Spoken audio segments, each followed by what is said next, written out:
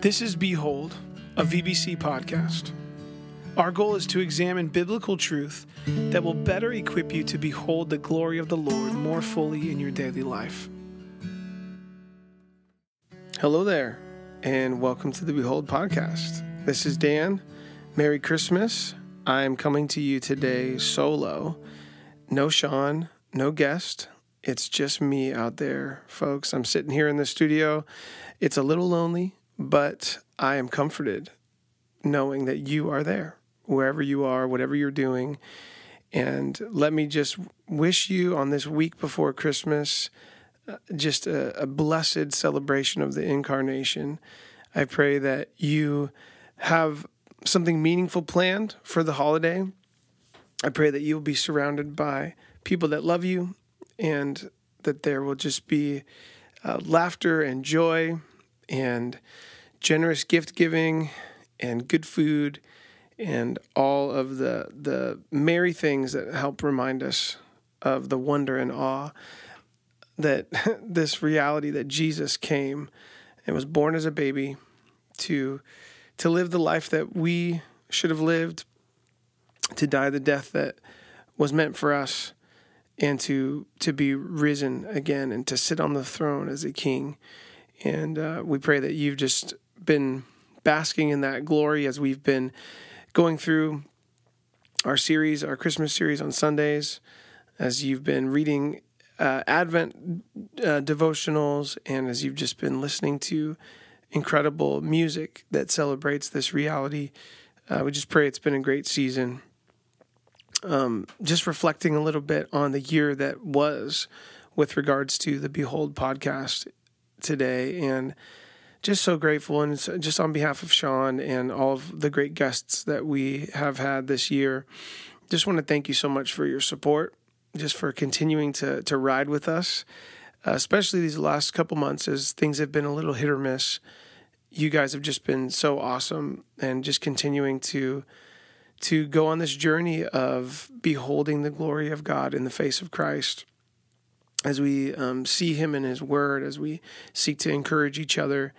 It's just been so cool to know that people are still engaging, people are still being built up and encouraged. And thank you just for everyone who stops us in the halls or sends us emails or just lets us know. You know, we got a couple text messages from people's Spotify Wrapped that we made their list. We cracked their top 5 or whatever. And so for all of you people out there that just have been riding with us, it's really been a blessing. I don't know if you guys remember, but last Christmas, Sean and I did something a little fun on the podcast leading up to the 25th. We basically unpacked each a Christmas hymn, one of our favorite Christmas hymns. We told the story behind it. We talked a little bit about how it's been encouraging us and just what are the lessons and some of the beautiful truths in there. And Sean was going to come and do that today with us. But since he's not here, I figured I would keep the tradition alive and I'd share one with you guys. So cozy up somewhere if you can, sit by a fire or get your favorite hot holiday beverage and sip. And I'm going to tell you a little story. It's story time now. Story time with Dan on the Behold podcast. So I'm going to tell us a story of the sweet song I like to think of as O Little Town of Bethlehem. And I'm going to be reading to you from this fun book called Living Stories of Famous Hymns by Ernest K. Emerinian. I don't know if that's how you say it, but I feel like that's how it is. From what I could tell, it's an older book. It's been sitting on my bookshelf for many years. I'm looking at the publishing date right now. Okay. It was just printed in 76, but it says copyright 1955. So a little bit of an oldie, but a goodie. And I'll just kind of read the story and then make some comments and leave you with some encouraging thoughts just as you enter into this glorious Christmas holiday. So here we go. O Little Town of Bethlehem. Episcopal Bishop Philip Brooks was such a remarkable man that when he died, a 5-year-old girl said to his mother, "Oh, Mama, how happy the angels will be." Only a radiantly angelic character could merit such a reward. But his life was not always crowned with such honor and deserved praise. As a Latin teacher in Boston, he was a miserable and conspicuous failure. It was only when he entered the Christian ministry that he found himself and became the hero among men, the saint among sages, and the prince of American preachers. In 1865, while he was serving at Holy Trinity Church in Philadelphia, the 30-year-old minister made a trip to the Holy Land. On December 24th, Christmas Eve, he made the trip from Jerusalem to Bethlehem on horseback. He noted in his diary, "Before dark, we rode out of town to the field where they say the shepherds saw the star. It is a fenced piece of ground with a cave in it, in which, strangely enough, they put the shepherds." Later that night, he attended religious services in an ancient basilica said to have been built by Emperor Constantine early in the 4th century. Sidebar here, I had to look up what a basilica is, but basically it's a large kind of oblong hall or some structure building with like colonnades and a semicircular courtyard. It was a common type of architecture in ancient Rome. They would have their court of law or public assemblies gathering there. Kind of a cool thing. You can picture it in movies, or maybe some of you have been to ancient parts of the world that have these. But anyway, this outdoor kind of hall. So if you can kind of picture that he was at a service there. The service lasted 5 hours and made quite an impression upon the mind and heart of the young clergyman. He returned home with Bethlehem singing in his soul, as he wrote in his diary. Little did he know, 3 years would pass before the seed planted on that trip would finally bear fruit. As he planned his services for Christmas 1868, the pastor thought again of the Holy Land and the inspiring visit he had enjoyed there many months before. Combining preparation with memory, looking forward and backward at the same time, he was moved to express his feelings in a beautiful Christmas carol, written especially with the children of his flock in mind. The new hymn he wanted them to sing that Advent contained these lovely lines. "O little town of Bethlehem, how still we see thee lie. Above thy deep and dreamless sleep, the silent stars go by. Yet in thy dark streets shineth the everlasting light. The hopes and fears of all the years are met in thee tonight." The following day, when Louis Redner, church organist as well as Sunday school superintendent, came into the pastor's study, Brooks handed him a sheet of paper on which he had written the 5 stanzas of his new hymn. "Louis," he said, "why not write a new tune for my new hymn? If it turns out to be a good tune, I'll name it St. Louis, after you." The organist looked at the stanzas and replied, "I'll do what I can, but if it is a success, why not name the tune St. Philip, after you?" Although he had ample time in which to compose the new tune, Redner delayed writing anything down until it was almost too late. "No inspiration," he complained. The night before the minister planned for the children to sing the new song, Redner had not come up with any music whatsoever. On Christmas Eve, at the very last minute, the inspiration came. He fell asleep worrying about the music and woke up suddenly in the middle of the night with a new tune ringing in his ears. He wrote down the melody as quickly as he could on a piece of paper close by and then went back to sleep. Early the next morning, he harmonized the melody, and the children sang it for the first time on December 27th, 1868. Brooks later paid tribute to his organist friend without embarrassing him by naming the tune after him, but with a different spelling of the name, calling it St. Louis, Louis. The music thus has no connection whatsoever with the city of the same name, though some have tried in vain to establish one. While Brooks and Redner never had children of their own, they did live to see the Christmas Carol in which they collaborated become one of the favorites of children the world over. The end. It's a cool story, right?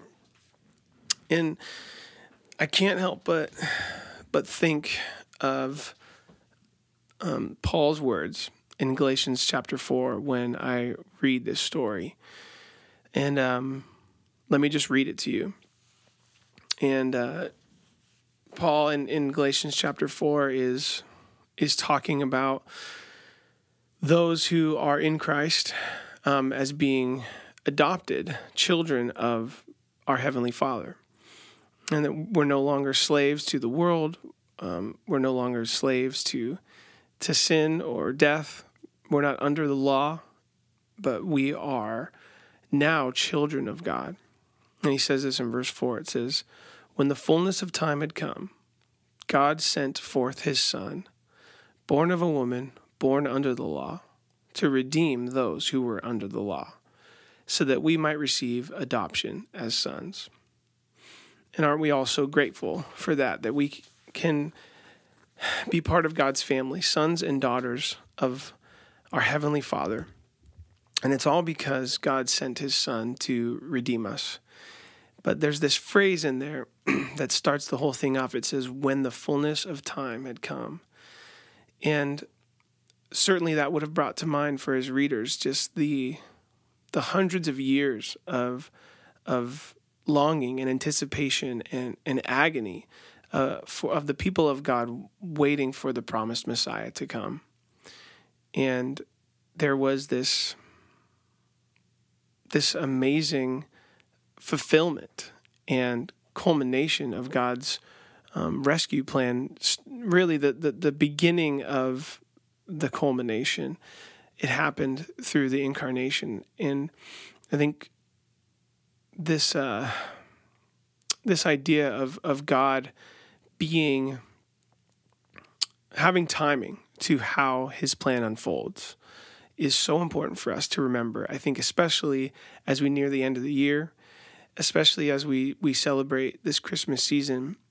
I know there are so many things that we are waiting for God to do. We're waiting for breakthrough in our life personally.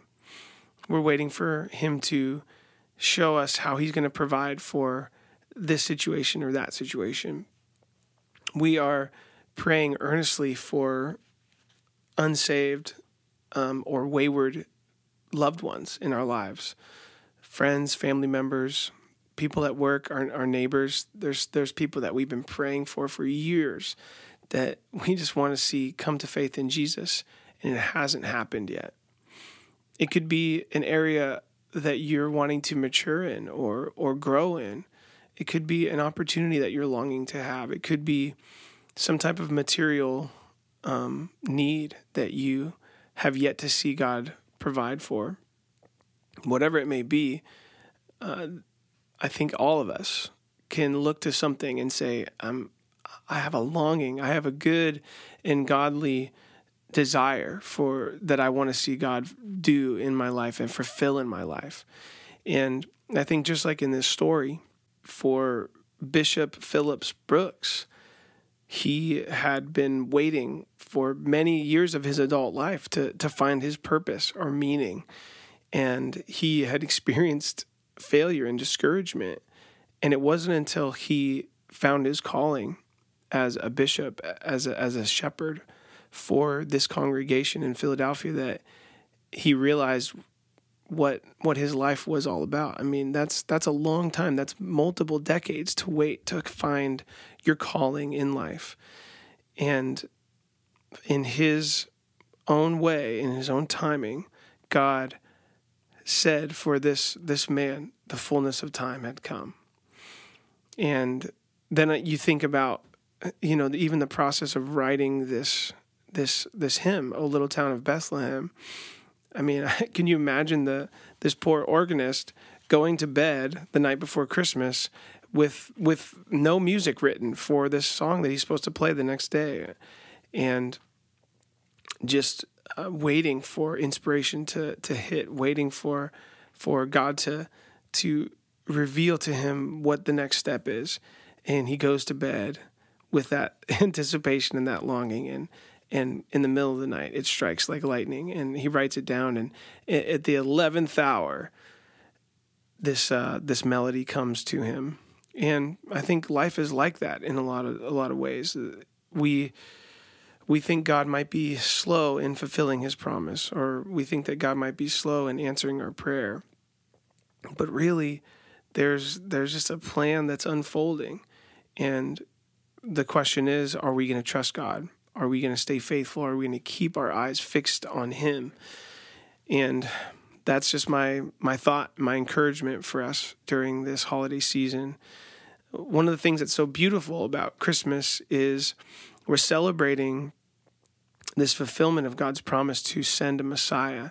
And in that, we look back on the tension and the anticipation and really, in a way, kind of the darkness to the longing of the people of God for God to fulfill this promise. But then at the same time, we hold the joy and the hope and the peace and the love and the celebration that God did fulfill that. And the fact of the matter is, too, we're all still in this era right now where we're waiting for Jesus to return, for his second advent. And I'll just leave you with this verse from James chapter 5. And in this passage, James he's basically encouraging us to be patient. It says, "Be patient, therefore, brothers, until the coming of the Lord. See how the farmer waits for the precious fruit of the earth, being patient about it until it receives the early and the late rains." And James is encouraging us, especially those of us who are going through difficult circumstances. And he exhorts us as brothers and sisters to be patient and to wait for the coming of the Lord. And I think that there's so many hard things that are happening in the world and in our lives personally, and even in our church community.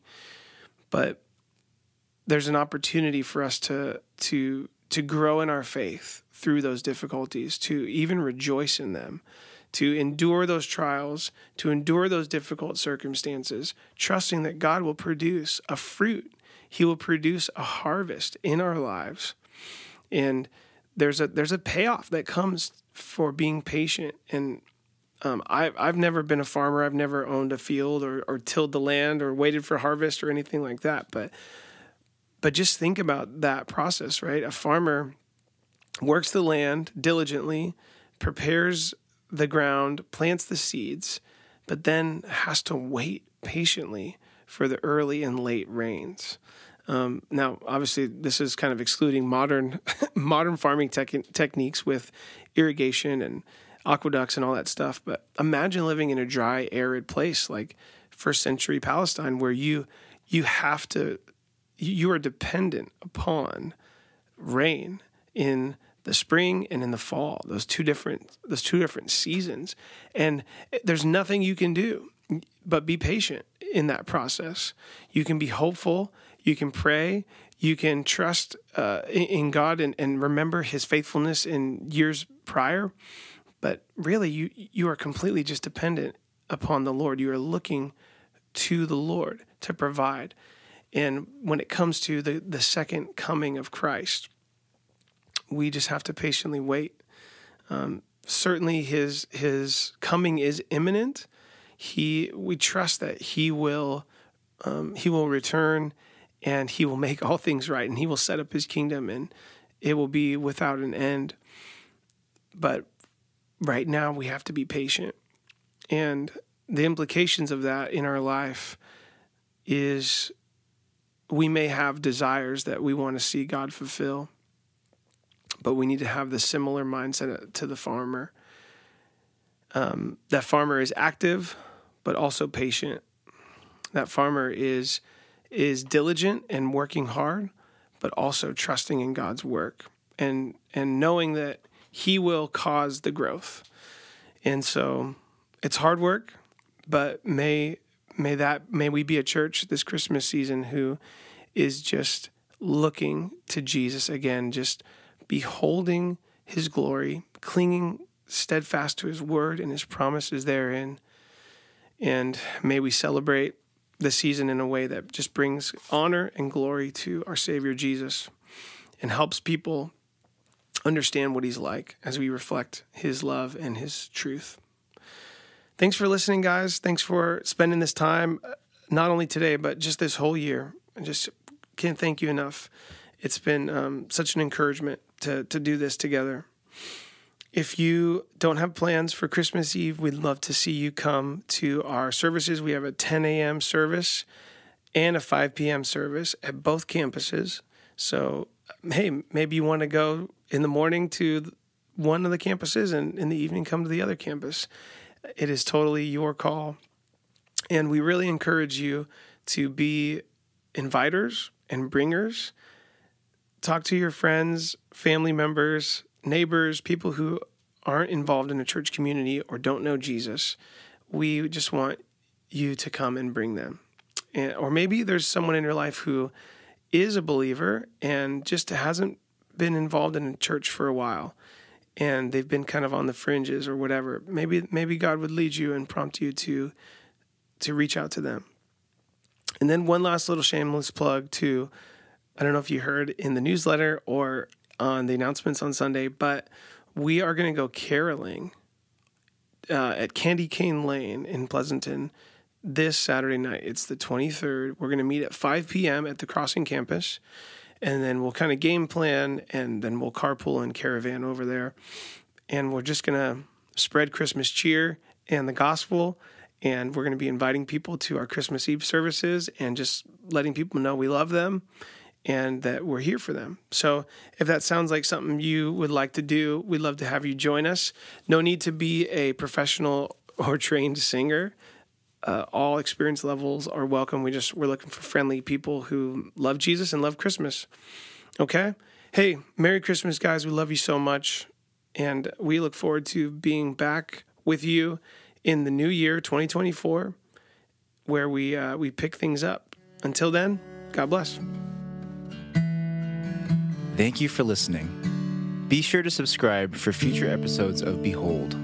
If you would like more information about Valley Bible Church, or if you'd like resources from this episode, go ahead and check out vbc.online/behold. Catch you guys next week.